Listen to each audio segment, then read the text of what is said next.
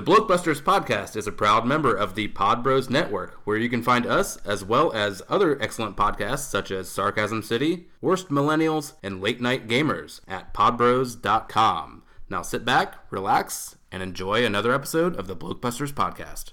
Tonight's story is somewhat unique and calls for a different kind of introduction. Who's going on? Today we are canceling the apocalypse! Wait a minute. You ain't heard nothing yet. And this is? Lilu Dallas Multipass. Frankly, my dear, I don't give a damn. Houston, we have a problem. Have you tried turning it off and on again? Gentlemen, you can't fight in here. This is the war room. Now, where was I?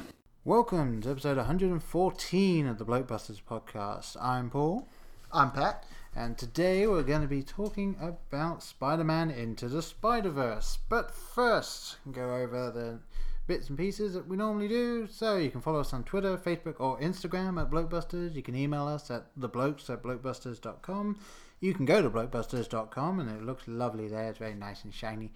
And you can also check our Patreon out. It's patreon.com/blokebusterspodcast. And it's just a few little things there if you want to even just give us $1 a month just to keep the lights on and just pass a tip. Just if you enjoy us, if you feel like we're worth $1 a month, that would mean the world to us. So thank you very much to those who have already donated, and thank you to you who are considering doing so. So pass that season's greetings on. Yes, exactly. Despite the fact this is probably going to come out still the new, like just before the new holiday, holidays, Yeah. You give it some. Not that we're dating this podcast at all right now. No, not at all. Not that we're going to specify that this was recorded on 27th of December. But yes. Right, so, Spider-Man Into the Spiderverse, directed by Bob Persichetti, I think. That's a curse word. Yeah, Peter Ramsey and Rodney Rothman. 3 directors. Yes, had a budget of $90 million, and so far, to 13 days, it has a box office of $143,949,916 US worldwide. So it's doing quite well.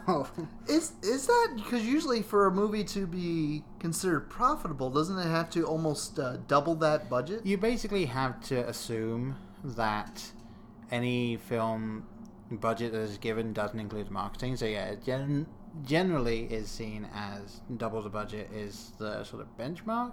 Mm-hmm. But I feel that at this point in time, when it comes to just the box office, especially the first 2 weeks are generally the biggest draws. Mm-hmm. But films like this, I think, continue to do well in VOD and sales after that. So I think that having made almost 1.5 times its budget, actually no, pretty much made just over 1.5 times its budget in 2 weeks, I think this film is definitely going to be fine. Yeah, Sony did it. Well, technically Sony did it with Venom too, but Venom is I have not seen Venom myself, and I don't feel the need to, despite how much I do enjoy Tom Hardy. Let's take it from somebody who's a comic fan and watch it go, it's so bad it circles around to being good again. Oh, well, kind of like an Arnold Schwarzenegger comedy. Yes! It's the perfect definition. You're watching it and you're thinking, man, this is going to get good. Oh, it's just keep going down. It's going down. It's hit the floor. But it bounced right back up to being just, what the hell? Yeah. A lot of what the hell. In fact, myself and my wife sat down to watch Jingle All the Way a few days ago. Oh, that's a great movie. Yeah, well, that's the thing. I have good nostalgia for that one, despite the fact that I'm aware that it's an Arnold Schwarzenegger comedy. And we finished watching it. Yes, indeed. Sinbad, who did not star in a film called Shazam. No, that was Shaquille O'Neal in Kazam, people. But anyway, we finished watching it. My wife turned to me and just said, "That was awful." And I said, Really? "Yes, it was." And she said, "It's bad." I said, "Yes, it is." She'd never seen it? She had seen it ages ago, but hadn't seen it in well over a decade at this point. So she was coming back to this as just like, "Oh, let's give it a go." But it's like, no, seriously, it's a terrible film, but it's fun anyway. Yeah. And yeah, of course, you got the late great Phil Hartman as the lovable bad guy, as it were. So, yes. What a weird movie that was. Very odd. Get the Turbo Man! Yeah. Come here, Jimmy. Yeah, it was a very, very strange film. Well, tell me any, Arnold Schwarzenegger film of its time that wasn't, strange. Oh, no, yeah. There's a movie where he's pregnant. Yeah, Junior. Yeah, I love that film. I remember he has a twin brother who's a midget. Yeah, played by the doctor who made him pregnant in Junior. Danny DeVito. Yep, once again. Have you heard of, I have no idea if they've gone further with the project, but at the very least, they had signed on an actor to play the third brother that is found. No! Oh, yes, it was going to be called Triplets. Would you hazard a guess as to who would be playing the triplet of Danny DeVito, Arnold Schwarzenegger and Danny DeVito? Okay. My guess would be, I would love to just say Sylvester Stallone. Nope. But I know they wouldn't go that cheeky with no, it. they're not. Chuck Norris. Nope. That would be awesome. I mean, cool idea, but you're kind of thinking the wrong way. I know. Eddie Murphy. Frick, no! Yep. That'd be a terrible idea. Yes, it would. Oh, no! I'd watch it in a heartbeat, but it would be a terrible film. Oh, dear Lord. Yeah. Lord, forgive the sins of man. This is not a...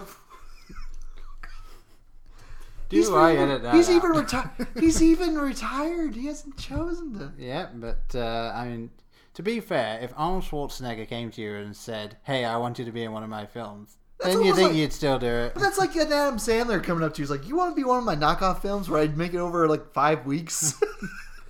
Most people say yes to that as well. Most people say yes to that, and then they realize afterwards, why did I do that? It's like waking up with a bad hangover. What did I do? Why do I feel so violated? Yes, but to be fair... To be fair to what? To be fair to Arnold... Okay, to Arnold, okay. His Sorry, films... I thought we were talking about Adam Sandler. No. We're not giving him any fairness. No. To be fair to Arnold, his films are bad, but fun to watch. Yes. Old Adam Sandler films are bad but fun to watch, but steadily and increasingly get worse and worse to where they're just utter garbage now. Yeah, pretty much any film that he is behind is terrible. Yes. Any film that he is in that has nothing to do with him is really good. Have you seen, the Mowat Stories or whatever it is? The what? It's on Netflix. I heartily recommend watching it. He plays a guy in it. It's a dramatic role, and he is phenomenal. I've heard he's been a phenomenal actor. Where's that one where he's in the movie with Don Cheadle, where he's his family was killed in the 9/11 attacks? I'm not sure. I was about to say Punch Drunk Love because he's apparently good in that, but no, I'm not sure. I've heard that's a really not that it's a great film, but it's a great drama. A really well put together one. Yeah, it's really odd that a lot of these comedic actors you find out are phenomenal in dramatic roles. Yeah. Like Will Ferrell. I absolutely hate Will Ferrell comedy, but he is an astounding actor. Yeah. What's that one where he's in the novel? Stranger Than Fiction. That's a great movie. That was the film that basically turned my opinion on. I know, same here. I'm like, Will Ferrell, he can't be. And then I watched it, I'm like, wow, why does he do more stuff like that? That was phenomenal. Steve Carell? Yeah, oh man, I haven't seen Fox Hunter yet, but I have heard nothing but good stuff about him in that as well. What's that movie? Good Morning Sunshine? No, Little Miss Sunshine. Little Miss Sunshine. That's a great one. It is. Oh, okay. We got sidetracked. I was going to say, yeah. Sorry. No. Once again, this podcast is about Spider-Man into the Spiderverse. We were talking about movies. We are, yes. Yes, thanks for hanging on there. We do eventually get to that point.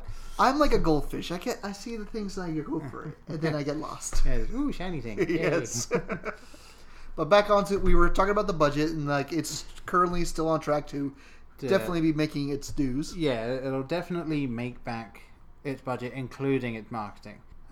Just based on, I'm sure it'll be in cinemas for the next month or so. It'll catch up. And if you're any follower of Twitter, it's just exploding out there. Yes, it's actually it has one of the biggest trending things right now because of Into the Spider-Verse. One of the creators from the movie, started to make a hashtag called Spidersona. Okay. And the whole concept is create your own Spider-Man. Oh, okay. And it's caused this huge ripple effect on Twitter where, like, you see all these high-end and low-end people creating their version of Spider-Man, like, their own character. It's really kind of cool because they see, like, hundreds of interpretations of... Because, like, in comics, I've seen hundreds of these interpretations of Spider-Man. Yeah. But it's really kind of cool to see, like, what would the typical person come up with? Yeah. I mean, it's kind of interesting. It's even taking...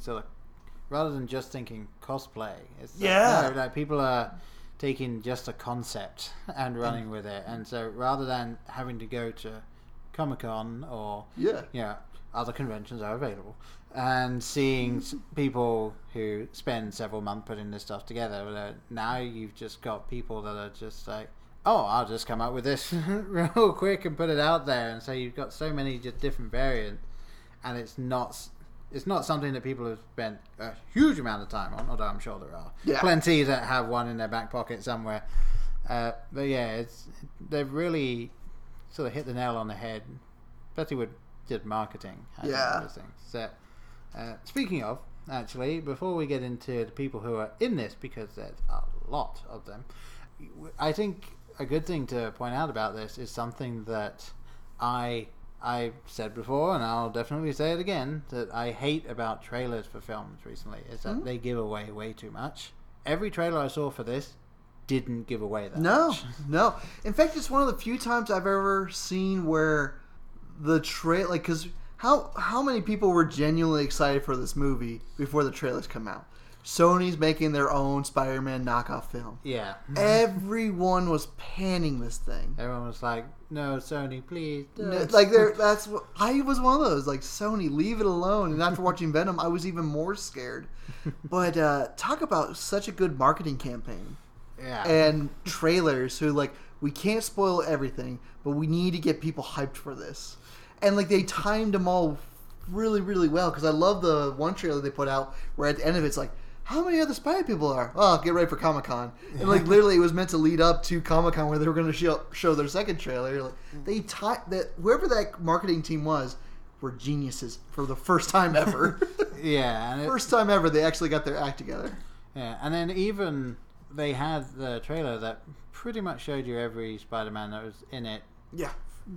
For the majority of the time. Yeah. And that trailer came out, but it was... You still didn't really know that much. No. You just knew that all these things were there, and then of course Spider-Ham turns up, and it's like, well, this film is really going there. All right, Spider-Pig is in it. I wonder if like this is a trend we're going to start seeing, because like remember Infinity War and Deadpool, they put out trailers that were entirely misleading to what we actually saw in the given product. And I think I'm hoping that's the trend we're going to start going for. Oh, I hope so. Because like that's way you're not getting spoiled. Yeah. And when you go to see the movie, your expectations kind of blow. It's like I was waiting for that scene and it didn't pop up. Yeah. Well, one of the best things is that you don't realize that the Spider-Man that you see meeting Miles in the trailer is not the Spider-Man we're going to follow. That we follow. So it was really well done. I had no clue they were going that way with it. Well, we'll get into it a bit, but because one of the things I wanted to bring up with the plot, which I thought was really kind of weird with the marketing, was how they advertised it originally, and then towards when it was coming out and releasing, how they changed the marketing. Yeah. But that will require me spoiling some of the story. Yeah, so let's see. I'm just going to very quickly run down some of the people that are in this, because I need to do this quickly or we're going to be here for ages. So, you have as Miles Morales, or Spider-Man, Shamik Moore. You have as Peter B. Parker, or Spider-Man, Jake Johnson. You have as Peter Parker, or Spider-Man, Chris Pine. You have as Gwen Stacy, or Spider-Woman, Haley Steinfeld. You have as Aaron Davis, or Prowler, which is actually a really cool character, yes. I thought. And it's Mahershala Ali, and if you're wondering why that name sounds familiar, he was Cottonmouth in the first Luke Cage stuff. So then you had... He lives! Yes! You had Brian Tyree Henry as Jefferson Davis, who is Miles' father. And you had Lily Tomlin as May Parker. And going down, you did have Mary Jane Watson Zoe Kravitz was that. And then as Peter Porker, or Spider-Ham, you had John Mulaney. As Penny Parker, or Spider, basically, you have Kimiko Glenn. I can't wait to explain that character. Yep. As Peter Parker, or Spider-Man Noir, Nick Cage. Fantastic! I love it! He finally got to be a superhero, folks. Not an anti-hero like Ghost Rider. He's a full-on superhero here. Oh, gosh. And then as possibly the biggest shock in the entire film, Olivia Liv Octavius, or Dr. Octopus, as Catherine Hahn. So yeah, the female Doc Ock in this. And Liev Schreiber as Wilson Fisk. I did not realize that was him. I really didn't. I didn't realize it was him, but we'll get into it. Sorry. And then there's a whole bunch of other people that just did pieces in it. But what a good cast! Yeah, I mean, solid cast, solid voice acting cast. Like a movie, like you can get a bunch of.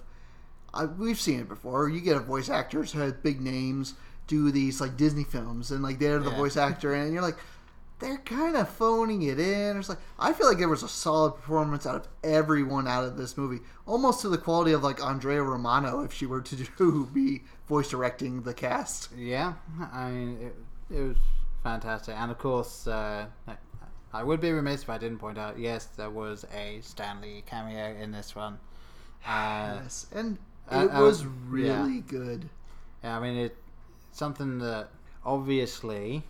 He wasn't planning on having the issues that he had. But what a perfect send off. Yeah, which I mean, it's not his final cameo, so there will be one moving forward. But this was. But like for the timing and all that, like I loved it. This one, and he was in the game as well. Oh, the game! Have you played the game? I have not, but I do know. I've seen it. So man, that by far today is the one in the Spider-Man game is my favorite cameo. Ever of him.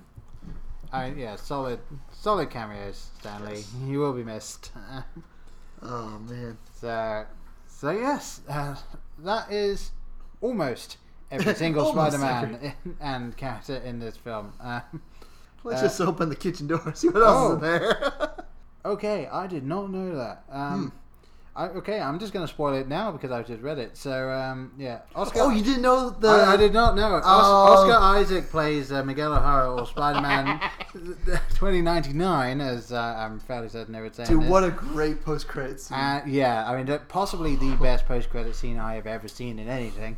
And then Stan Lee voiced the Earth 67 version of J. Jonah Jameson. Oh, that's fantastic! Yeah. Because, like, J. Jonah Jameson is based on Stan Lee. Yeah. That's even better. And he was wishing to portray that character since the 80s. Because it was based on it. So it's the only time he was ever able to do it. So, yeah. Awesome. Yeah, I was going to say that. I would still... anytime I see J. Jonah Jameson, I'm always just going to hear J.K. Simmons in my head, though. Well, yeah, I mean, obviously. He's like my J. Jonah. Like, no one else has done it better. No, yeah. Even if it's Stan Lee, it's... absolutely perfect. Yeah. You're fired. Wait, come back. You're fired. Give him a raise. Now fire him again. Man. So, where do you think we should start with this one then? Because we're kind of all over the place to begin with. Let's just talk about what... Should we just go briefly over what the story is? Sure, let's give a real quick. So, we start off with this movie with young Miles yet. We start off with the movie with a great cinematic intro of Spider-Man, voiced by Chris Pine, going through why is it awesome to be Spider-Man. Yeah.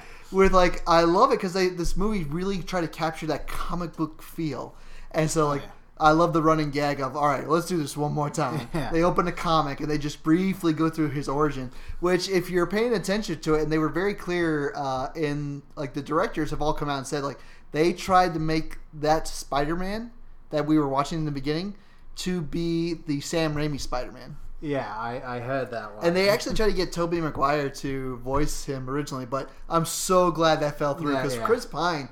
I would love to listen to Chris Pine again. Like, he was really good as Spider-Man. Yeah, I really bought his inflection, and like Peter Parker is such a quippy man, but you really have to sell it. Yeah. And Chris Pine, I would never have guessed like selling it as the way he did, but we're introduced to him through the story as he's explaining, like, I'm Spider-Man, and I'm the best guy there is. And then we do a hard cut over to Miles, who's just kind of getting ready to go to school, which was, if you're... I don't think that those type of schools exist in America. Like, is what you were saying with him getting ready to go to school, and he stays at school? I'm sure boarding schools exist.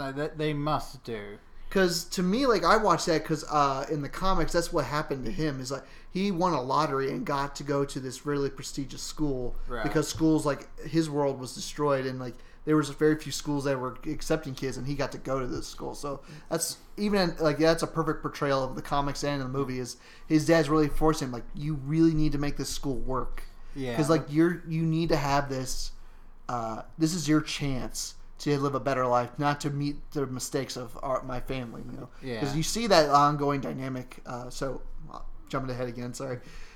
So you see Miles going to school. He's really getting the hang of, like, catching up with his old crowd, his old inmates, slamming his tags, and then his dad catches him. Yeah. He drives him off to school, which leads to that fantastic scene with him and his dad in front of the school. Yeah, the one that I think it was in the first trailer. Oh, yeah. And that was the point where I was like, I'm going to see this film. It's still just that trailer. It's so cheesy, but the fact that they just were able to do that, and that very quick back and forth. Oh yeah, that they had, and it was exactly as you saw it in the But it's film. like how you would expect a family to act. Yeah, I love that even the mom, like, he's just like, in a minute, and he's about to walk out the door, and the mom's like giving him kisses, in a minute, like holding him up. It's really cute. I really love that dynamic you saw with the two parents. Like, it seemed genuine. It seemed really lighthearted and friendly. Yeah. And so he gets to school, and then when he gets to school, we start to see that he's really kind of an outcast. Yeah. That doesn't really fit in with that crowd, so you see him kind of come to terms with that. And at the end of the day, he's like, I just need a break. So he goes to see his uncle. His uncle's like, let's go burn off some steam. This is the uncle, by the way, that has a bit of a shady past as you get to know him a little bit more. But he's that fun uncle. Everyone has that fun uncle that you go to see, or fun aunt. So he helps him to go take off some steam, and then while they're there, he gets bit by a spider. And then we keep following the story where further shenanigans unfold where, boom, Spider-Man dies. Boom, now there's a bunch of Spider-Man. Boom, now he's having to solve the multiverse problem. Boom, they have to have all these inner monologues between the characters, and then boom, big climactic final fight. Boom. Yeah, it pretty much is non-stop from when the other Spider-Men turn up to the end. Yes. There's not a lot of downtime other than absolutely essential. I want to ask you this, though, because I've heard a lot of people talk about this who have seen the movie.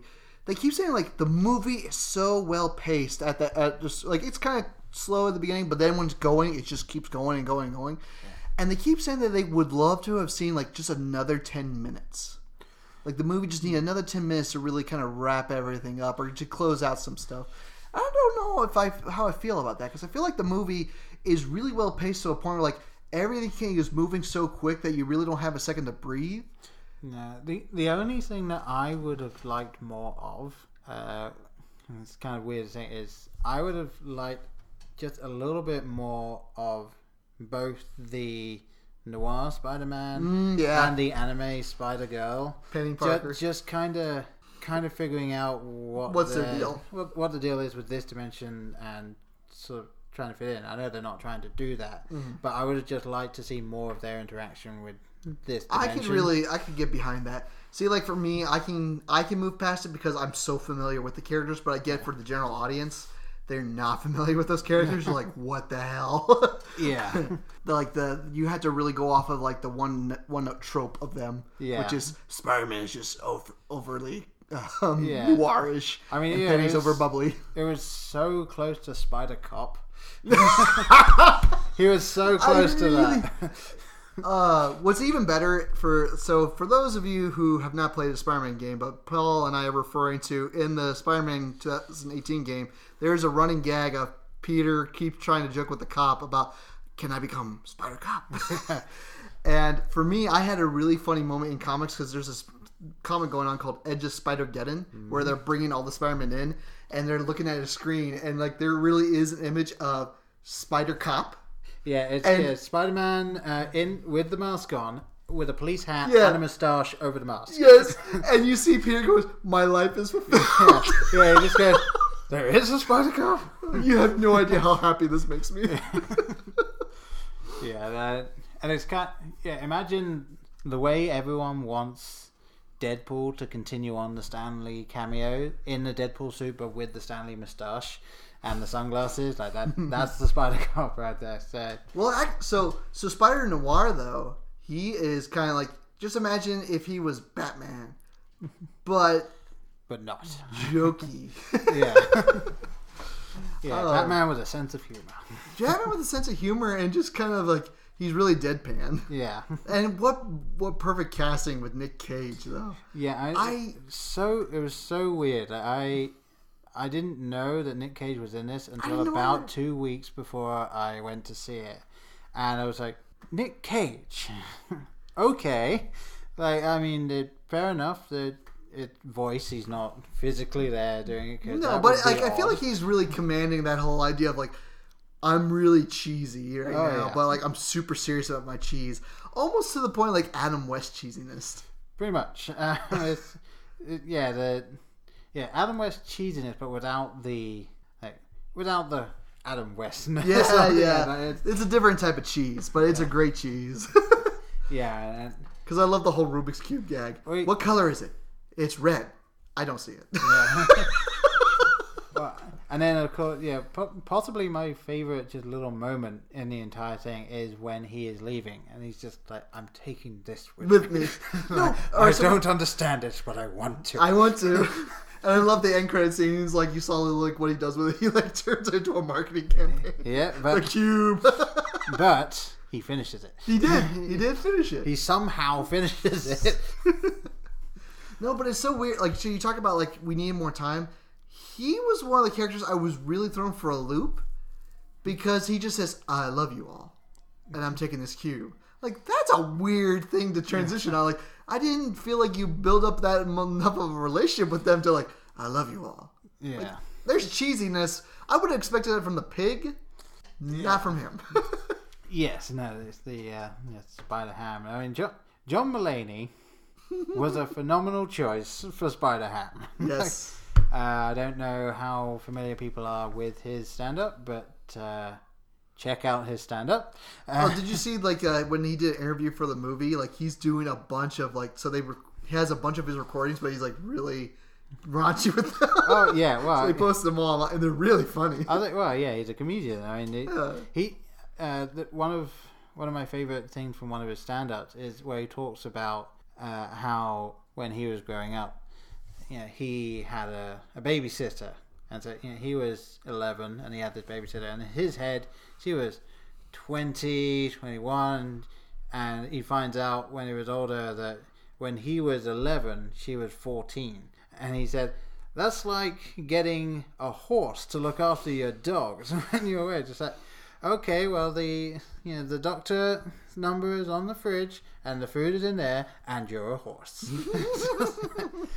And that's exactly the energy that he ended up bringing into this thing. He just died. I mean, he is in a cartoon film. He is a cartoon. Yes. So I love the liberties they took with it. They really went with the Looney Tunes vibe for him. Oh yeah. Well, he had the giant mallet. The mallet, but like even like right before he leaves, that's whole folks. And I love that they even like almost to the audience. Can you say that? Yeah, it's like, and when he gave the mallet to them, it's like, it fits in your pocket. Like, and then you don't see them do anything with it. I was kind of hoping they would try and put it in their pocket and it wouldn't work. You see his anvil again, even in Miles' fight. Yes. I love that they introduced the anvil and like it actually comes back up and just flying around. Yeah, why not? So all of these different Spider-Men, Spider-Women, whatever you want to go with it. I thought it might be difficult to follow. For a movie with this much of an ensemble, so this is where I'll lean into these characters. So like each of these characters for me, like I have an established story in my mind who they are. Yeah. Because in the comics, like Miles has his own distinct origin. He they allude to in the movie. He's from a different universe where Spider-Man dies, but his origin is like he really did see Spider-Man die and he didn't step in to help him. So he has to come to terms with living in this world and try to take up the mantle, and he's hated for it. Right. Just hated. And like he became just a standout character that he got put into the 616 universe. Yeah. And does he have, in the comic, does he have the powers that this Miles has? Yeah. So he has... So Brian Michael Bendis created him initially so that he has invisibility and he has this Venom Blast. Right. He never... So the web shooters is actually really kind of cool to his story because in the comics, he doesn't get them from his universe Spider-Man. Like, his universe Spider-Man is dead and no one knows how to recreate them. Right. So they actually have a crossover where he meets the real Spider-Man. Like the Spider-Man. And as a gift, he gives him the web shooters like to show like a Spider-Man approves of him, saying, "Hey, kid, you're a good Spider-Man. Take the iconic thing of the web shooters." Yeah. And then he's like officially Spider-Man of that universe. So it was a really cool moment in comics. Yeah, that was cool. And sorry. No, I was gonna say I can see that they kind of had that in this with Aunt May. Yes, and it was kind of cool that they did it that way, and that they also didn't lean into what the Sam Raimi Spider-Man film did, where like he just naturally somehow had that. Yeah. Yeah, I never fully understood how that was supposed to work, and it is interesting because I didn't read the comics at all before seeing those films, so it was like, oh, okay, like, is this what he's like in there? And then going back and revisiting the cartoon series and checking out some of the comics and flipping through those, so this is kind of unique. Yeah. They did that.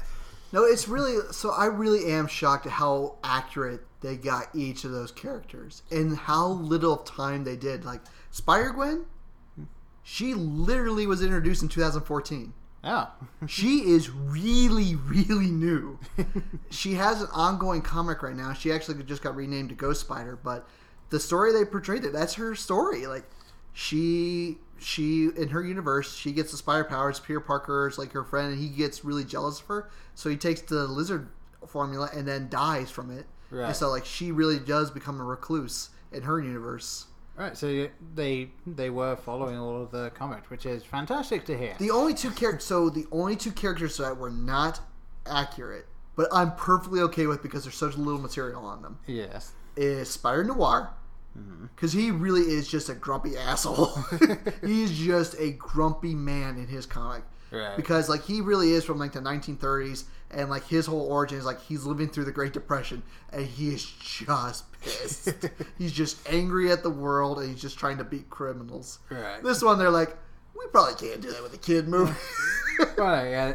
They're like, okay, it would be fun to have that guy dumped into this.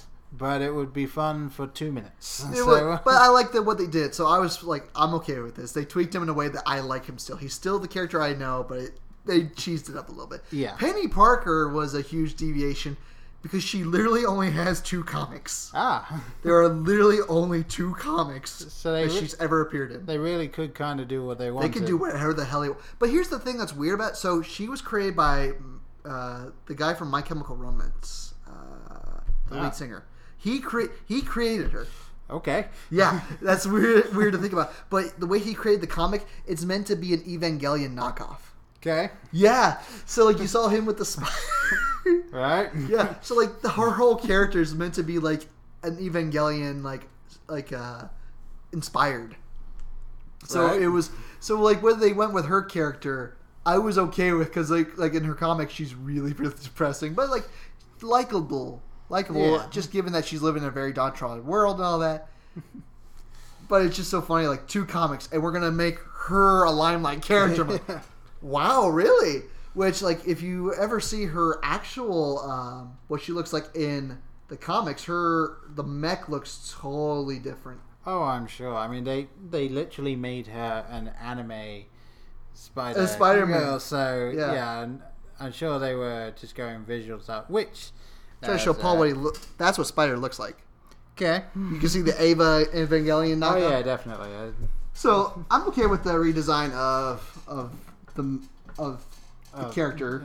Yeah. Well, I think that Yeah, speaking of the design and stuff, so what did you feel about the animation style of this film? I think it's phenomenal. I know so much praise has been lauded on this movie for its animation style, but it really is. I don't think there's anything out there with this type of style. Not specifically this, no. And if you really, really look closely, because I've seen it twice, if you look closely, even when it gets blurry, it's got a bunch of those little dots like in old school comics. Yeah, full on, not just cell shaded, but they've actually gone and put the original comic style into it, especially when they glitch. Yeah.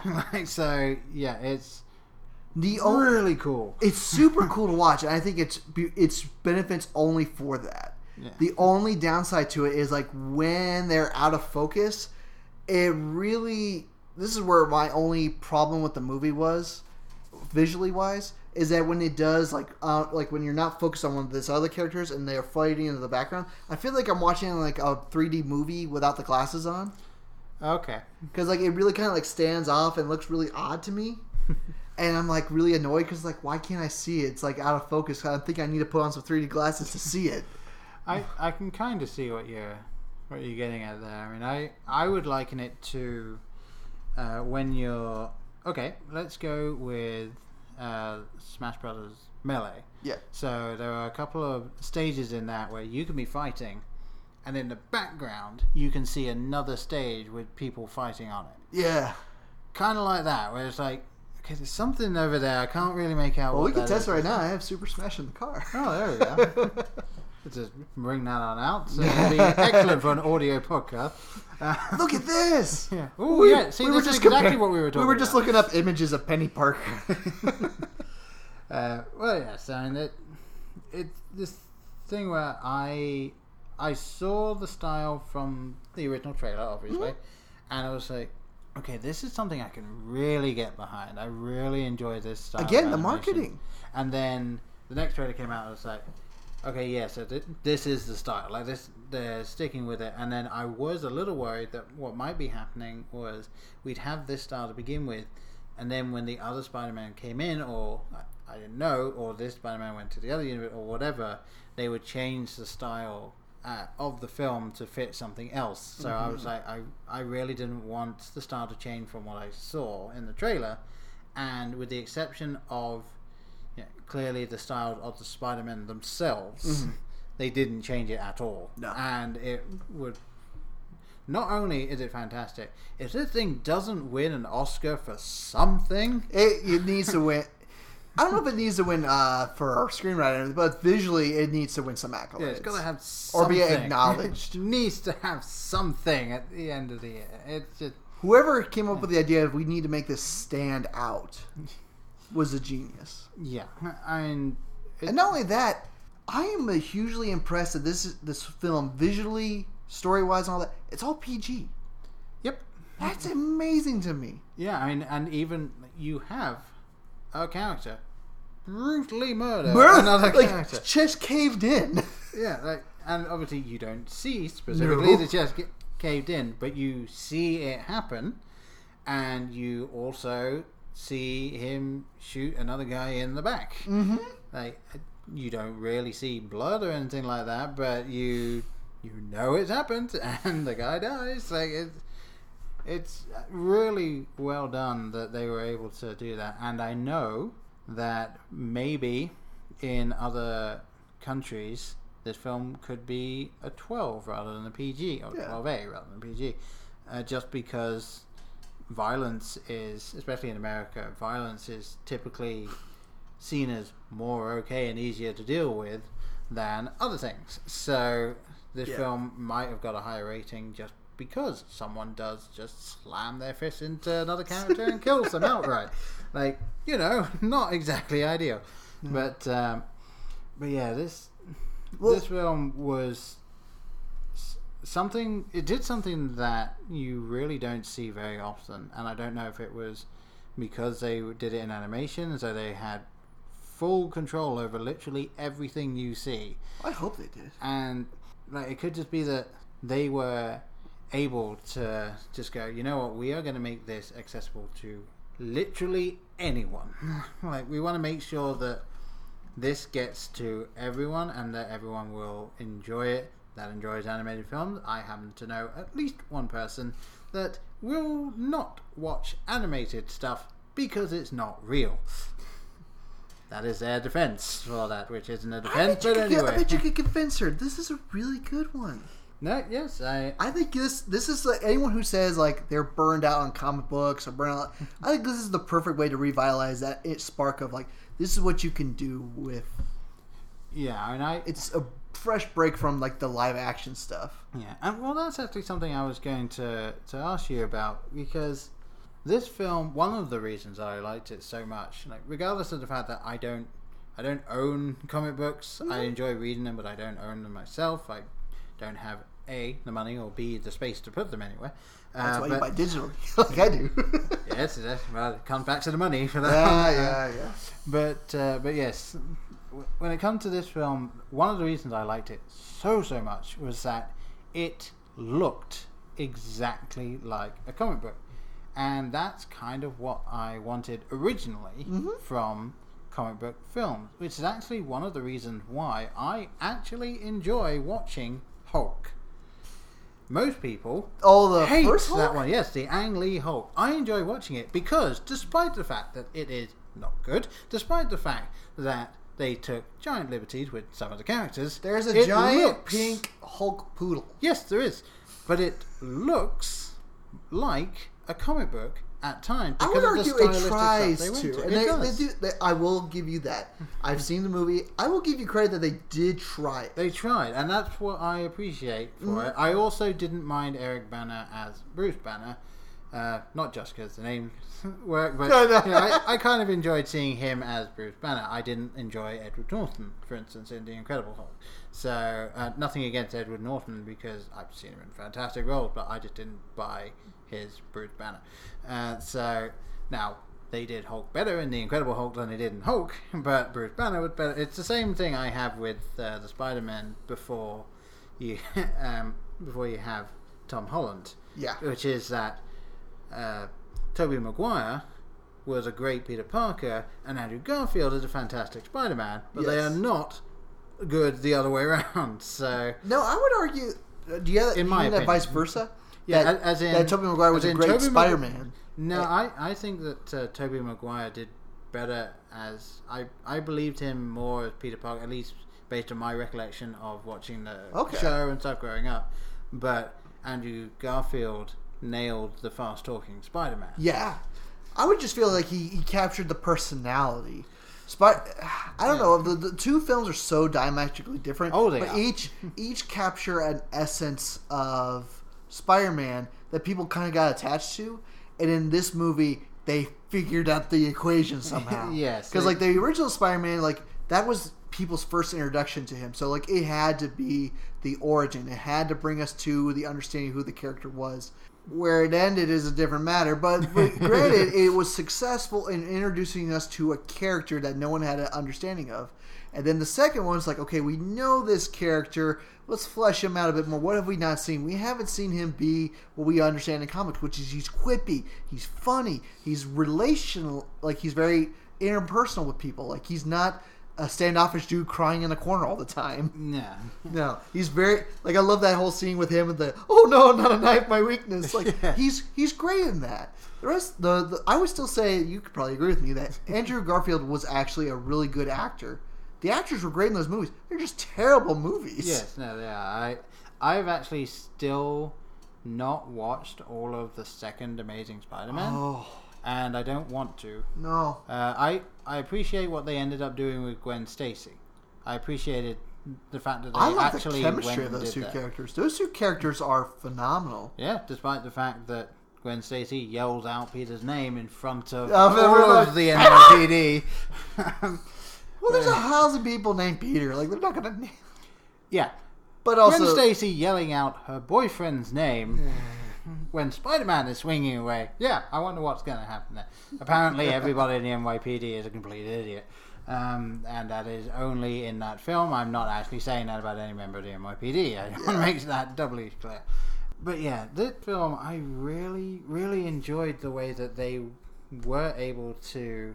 they were able to take all of these characters that were like effectively they're all Spider-Man. Like Yes. we know that. We've seen so many other iterations of it, but as you said, the fact that there were so many of them together, and yet they were obviously so clear who was who, but they were all so different that they all had their own like little moments and stuff like that, and it never got dull. No, it was. But I think that's just due to the pacing.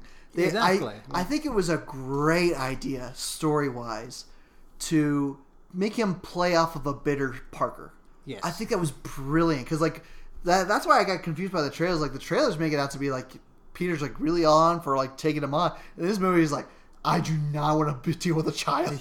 I do not want to deal with this. I'm bitter. I'm jaded. I don't give a damn. Yeah. Which is like the part. So like that's someone said it best. The two Parkers we got are like the two embodiments of what Peter is in comics. He really is this happy-go-lucky dude who can just do anything and will always get back up. But there is that, like, he has just got the worst luck anyone has ever had on the planet. Oh, yeah. I broke my back. I lost my marriage. And I think it was like this. Not only that, I love that he was a chubby Spider-Man. Oh, yeah. That was fantastic. Yeah, it's just kind of giving up on himself a little bit. Well, like, it's a lot. It's playfully picking fun at a character that we love. Oh, yeah. Well, and there's... But still giving them reverence. Well, there's the other aspect of it as well, which is that it appears that some Spider-Man mythos has it that from the second he's bitten, anything that would be considered wrong with him is fixed, so his eyesight's better, and he's also just kind of in shape. Yeah. Like, just cause. But that's not the case across all of these Spider-Man and it's clearly not the case with him. No. Because he's put on the pounds a little bit. With the pizzas. And yet, like, when he's just eating the burger and you got that thing like, yeah, this place shut down 6 years ago. Yeah, and it was, I think the most interesting thing as well is that, and it doesn't quite make sense if you follow the general understanding of alternate dimensions, is that they're all running at the same time as now. Mm-hmm. So their present is up, and now maybe the year is slightly different, but effectively you now is the same age as you in all the other dimensions, whereas the Peter Parker that we get for like the main alternate Peter Parker is what, 20 years older than Miles? Yeah. Because I think the first Parker we meet is 26, and then the next Parker we meet, I think he's 33. I think they say that they definitely imply that he's in his mid 30s. Yeah, and he's definitely older than the Parker from this dimension, and then he is way older than. But it's not uncommon for a different universe. Like, this is me reading comics for years. Well, different universes, like, I mean, Spider-Noir, he's in his 30s. Yeah, but he's that's also in the 30s. Yeah, true. So true. So I would, at least, if I were going to attempt to kind of come up with a logic of it in terms of general multiverse theory, would be that in his dimension now is the 30s. So it's like, so that's how that equates stuff. But yeah, Spider-Man's 16, Miles is 15. Yeah, well, that's the thing. Miles isn't Spider-Man, so the issue I had there wasn't that him and Peter Parker were different ages. I hear you on your logic on it. Yeah, I mean, that's the thing. If my problem was the fact that Miles Morales wasn't the same age as Peter Parker, that would be a bit odd. No, I get your thing. But that's it. I didn't actually mind it, really. I mean, he needed someone that was that much older and jaded to come around to and help create the tension, obviously. Yeah. It's actually, so to bring in all 5 characters, it's kind of funny how they each had an arc. Yep. Even if it's so brief, it was an arc that they each went on. I would argue the main characters are Gwen, Miles, and Peter. Yeah, Peter B. Parker. Peter B. Parker. Yeah, definitely. They are quite clearly the ones at the front, and the other 2 are just for the tag along. Yeah, the other 3 are just kind of there in the background, and they add great stuff to the material. I think they're meant to just add stuff to the background to make these characters stand out more. Yeah, definitely, and it just helped to show how they're all different. And I did enjoy right towards the end when they're all starting to glitch, when they're all trying to swing in and all that, and it's like, nope, slam. Like, oh, okay, yeah, this is clearly getting worse for them. And it did kind of feel like it fell by the wayside a little bit when they mentioned that the longer they'd be in this universe, the more this stuff would happen. Yeah. And then it was like, well, it's not really happening that much. Often. It's only just happening, like, it's just it happens when it's convenient for the plot. Yeah. Yeah. I do love, but they do time it very well. Of plot armor. Yeah. Kind of but it is funny how they time it. Like, I love that scene right after the interrogation scene with him and Miles. Like, he's about to swing off and falls right on his face. Yeah. Are you okay? No. I'm in pain. Yeah, and that's another thing as well. That you wouldn't have been able to do it with live action. Mm-hmm. That scene where the two of them are going up and down on the other walls, and he's just walking out to say, nope. But it's so beautifully done, I felt. Yeah. I really like that scene because it's something that to me is like straight out of a comic book. I would see two characters just fighting or just talking on the side of a building. Like, that's what Peter does. Yeah. But for me, like, they use this like unique angling of that thing. Like, these guys are staying sideways, and I love it because you see that there's a guy in his apartment, and just these two people hanging sideways on his place. He's like, oh boy, and he walks away. Like, clearly, like, acknowledge, like, this is weird. Yeah, it was fun just to see them doing all that, and it also interesting. I looked up Spider-Gwen basically, and it seems that she has slightly different abilities. So, original Spider-Man can effectively stick to any surface with any part of him. Yeah, but Spider-Woman or Spider-Gwen, or however you want to refer to her as, she can only stick to things using her hands and feet, and that is it. And if you watch in this film, like, it follows that. Like, she does only stick to stuff using the hands and feet. And so it's kind of fun, and I kind of wish they hadn't spoiled one of the funnier moments in the trailer, because it would have been way funnier in the cinema, which is when all of them are up on the ceiling. Yeah, that would have been way funnier if, like, I don't want to freak him out, man. Yeah. Do animals talk in this dimension? See, for me, I actually got annoyed at that scene because that's when you introduced Genki. Yeah. So Genki to me is like he's meant to be Miles' best friend in the comics, right? And Genki's like the guy who helps him create spider webs. Like in the Homecoming movie, his buddy in that. Yeah. That's basically Genki. Okay. So, like, to me, when I saw Genki come up, I'm like, it's Genki! And they're like, oh, we're just going to make him freak out. I'm like, oh, that sucks. So, like, I love Genki because he's just so funny. And they're like, oh, he's here, guys, but we're not going to focus on him. Which, again, it was smart. They really tried to focus in on the characters that we were already following. Yeah. So. Yeah, and it was one thing that, again, it probably helped with pacing. Like, they had him kind of freak out and faint, which is what everyone does, and they put him to bed, and he didn't ever seem to bring it up at any point. After that, he just kind of woke up and then rolled over and went back to sleep.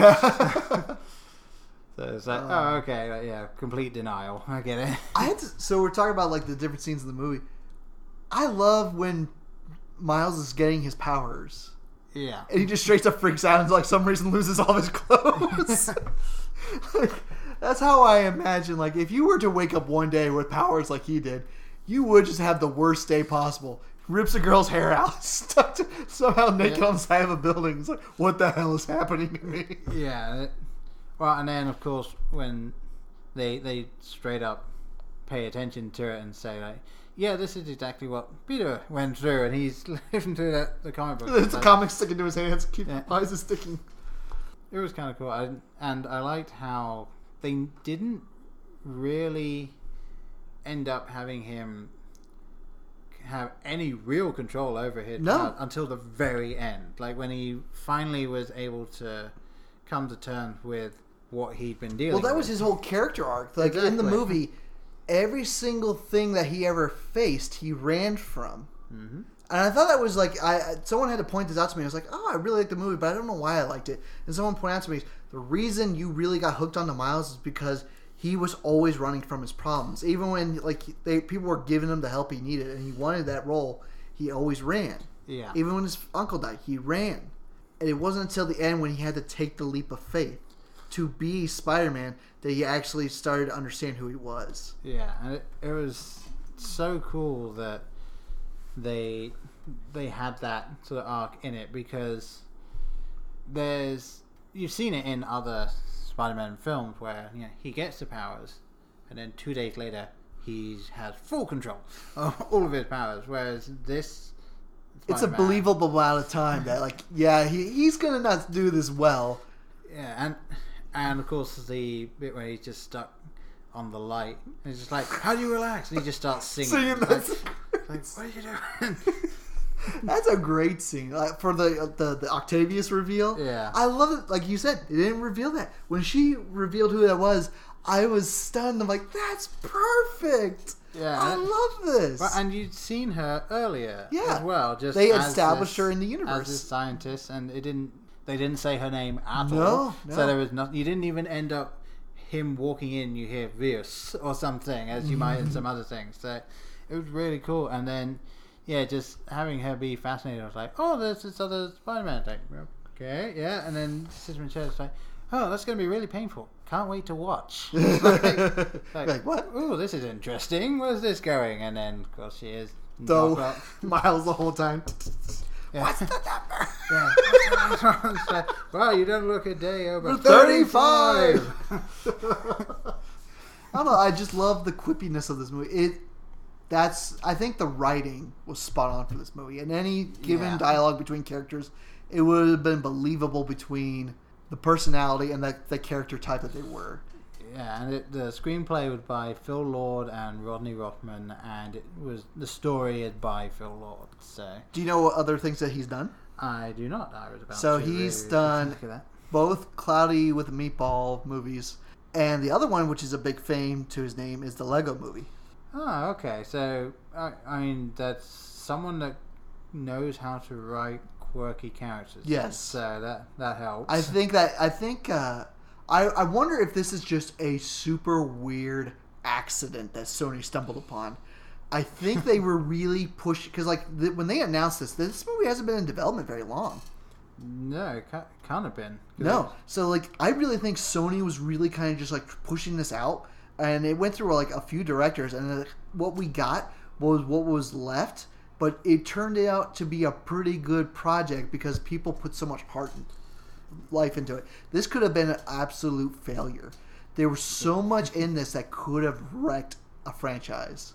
Yeah, definitely. This could have just destroyed them. Now, I worry for Sony now because Sony's like, we're riding high. Let's make more Venom movies. We're going to do a Spider-Woman movie. And we're going to do a sequel to this movie. I'm like, oh no, Sony, you've learned the wrong thing. I genuinely don't know. I was going to ask you about this. I genuinely don't know what a sequel to this film could be.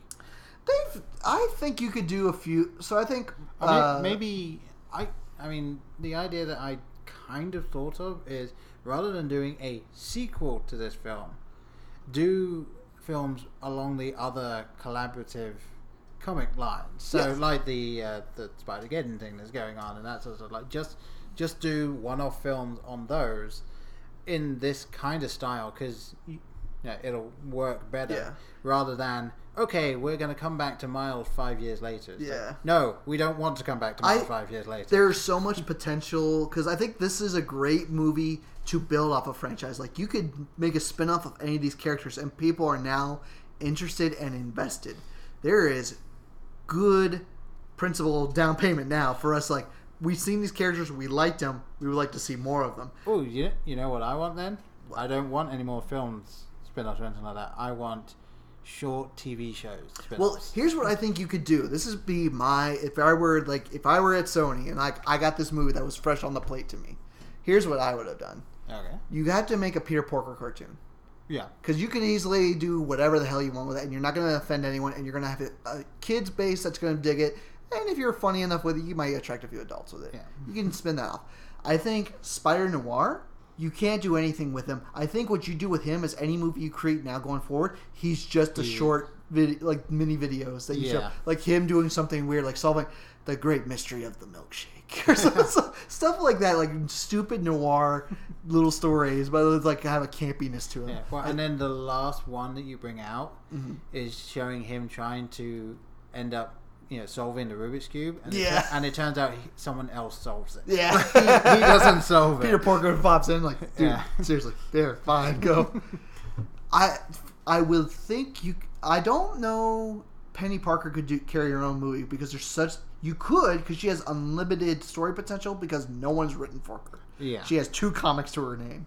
So, like, you can't ask for a bigger blank slate than that. But I think you could either do a movie with her, or I think you do another spin-off show with her.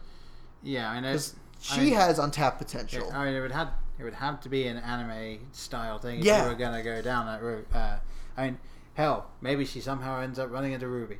There you go. Somehow they clash. Rooster Teeth, get on that. Yes. But yeah, personally, I was thinking of it, and I was like, as much as I enjoyed the character and where it could go, I'm fine with not seeing her again, just because... What, Penny? Yeah, because I don't know... I mean, I'd happily read the comics, but I don't know if bringing her back... I don't know if she would work perfectly not as part of this ensemble and diving too far into it. I would agree. Now, I am interested in... going to see Battle Angel Alita.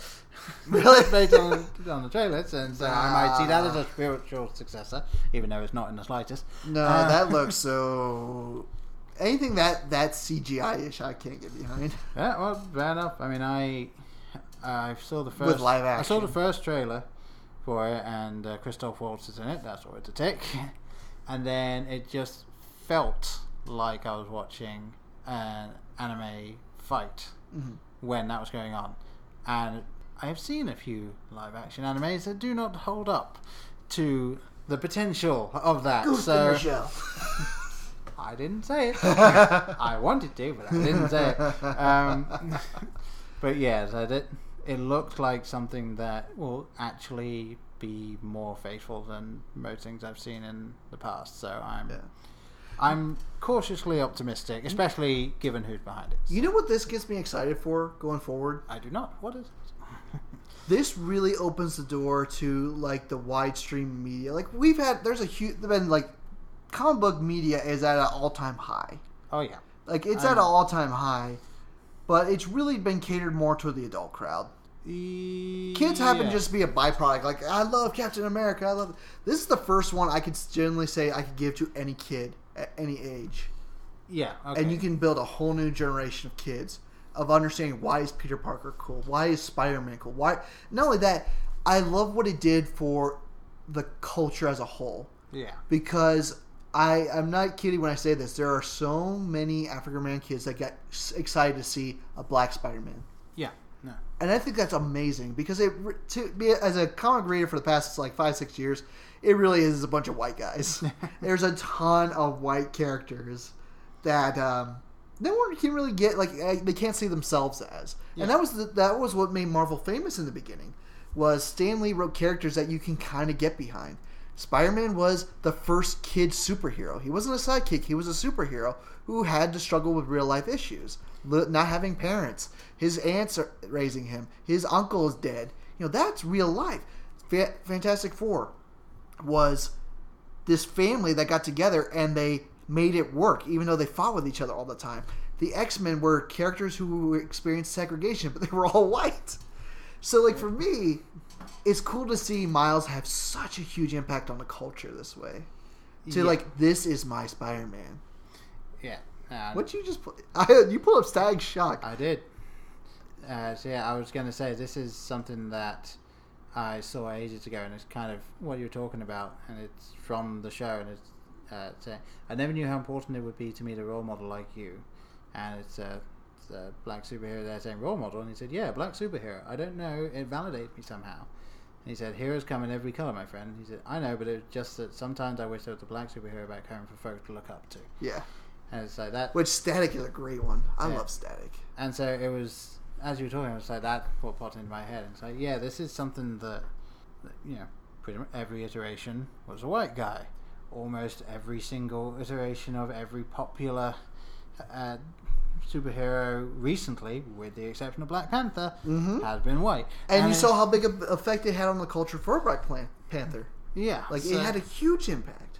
So it's something that I think will be good moving forward, because I'm sure there's still that slight stigma, despite the fact that I like to think that the majority of people at this point in time are perfectly fine with whatever.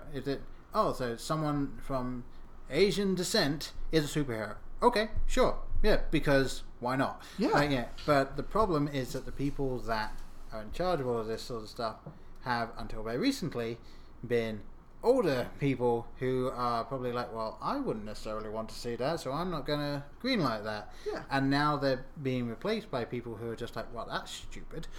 And they're moving ahead with this. So I do like that we're going to, moving forward, only get more diverse stuff, and that will open up possible storylines that we wouldn't see if it was just a white-centered person. So really cool. I'm looking forward to seeing what comes out, and I say that as a middle-class white person myself. I know. For me, it's just really cool to see people find themselves on the screen. Yeah. Because, like, in comics, there's always, like, in the past, 10 years, there's been this huge push for our diversity characters. Right. And a lot of people are really getting excited. Like, they get these characters, like, right now, there's a Korean Hulk that people are, Amadeus Cho is the Hulk, and people are kind of getting behind that. There's a black Iron Man now, Riri Williams. People are getting behind it. And it's cool for me to see, like, I've seen this kind of happening in the comics, that people are finding the characters that they can latch onto. That's their character. Yeah. Like, for me, my character is always going to be X-23 and Miles. Like, those are the two characters that really got me into comics. Right.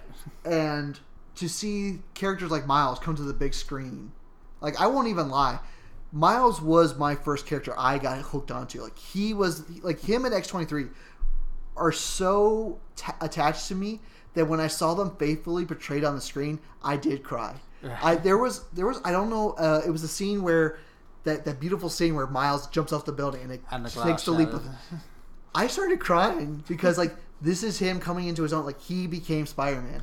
And it was such a cool moment for me to see, like, the character I loved that I watched from his creation to all the way to the big screen was amazing to see. And I finally get it. Like, people were talking about, like, why Wonder Woman was such a huge monumental piece for them for the female culture. Yeah. To see a female character take the big screen in that way that people got way behind.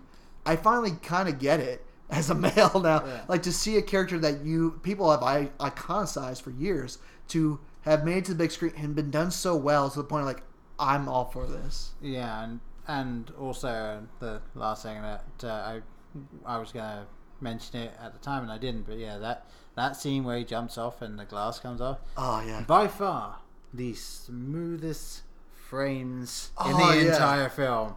And that soundtrack. I want that screenshot just after he's kicked off. Yeah. I want that as my background on my laptop. Like, that's something that I want to be able to see, like, every now and again. I would frame it and put it up on my wall. That was an astonishing. Visually, the whole movie's just like that. The whole movie, like, you. Well, that's the thing. It's not even saying that necessarily the rest of the film doesn't look as good as that. No, but like, to me, that shot, when it stands out, like when it's going haywire with the graphics, it always looks amazing. Yeah. Like that whole final fight scene, like there's a lot of shenanigans going on there, and you're having a hard time following it, but it looks so beautiful. You're watching, like, I can't take my eyes off this. Yeah. Like, you could really screw something up like that, and they really do a good job with it. Yeah, and I think it really showed that everyone that worked on this must have, they must have known we cannot screw this up. Like, there had to have been that thing. It's like, we will be lynched if we mess this Not thing only that, it's the first movie. Like, comic books are terrible about this, and I'm happy the movie did this. They didn't let Peter Parker save the day. Nope. This was truly Miles' story. Yeah. From beginning to end, this is Miles' story. And there's a ton of characters in it, but they are meant to inspire our protagonist to coming into his own. And I love that scene. I I got Misty out of that scene. He's like, how do I know I won't screw up? You won't. It's a leap of faith, and lets him go. Yeah. And he's like, now it's time for me to come into my own. It's like, this is such a, like, it capsulizes everyone's stories. It really centers in, like, yeah, let's get hyped. Yeah, and it's, I mean, we've been talking about this film for almost an hour now. But it's like, yeah, this film just had so much good stuff on it. And to be perfectly frank, Sony needed a win. They needed like a win. This film. And I really, really hope they take the good lessons from this. I don't know if they will.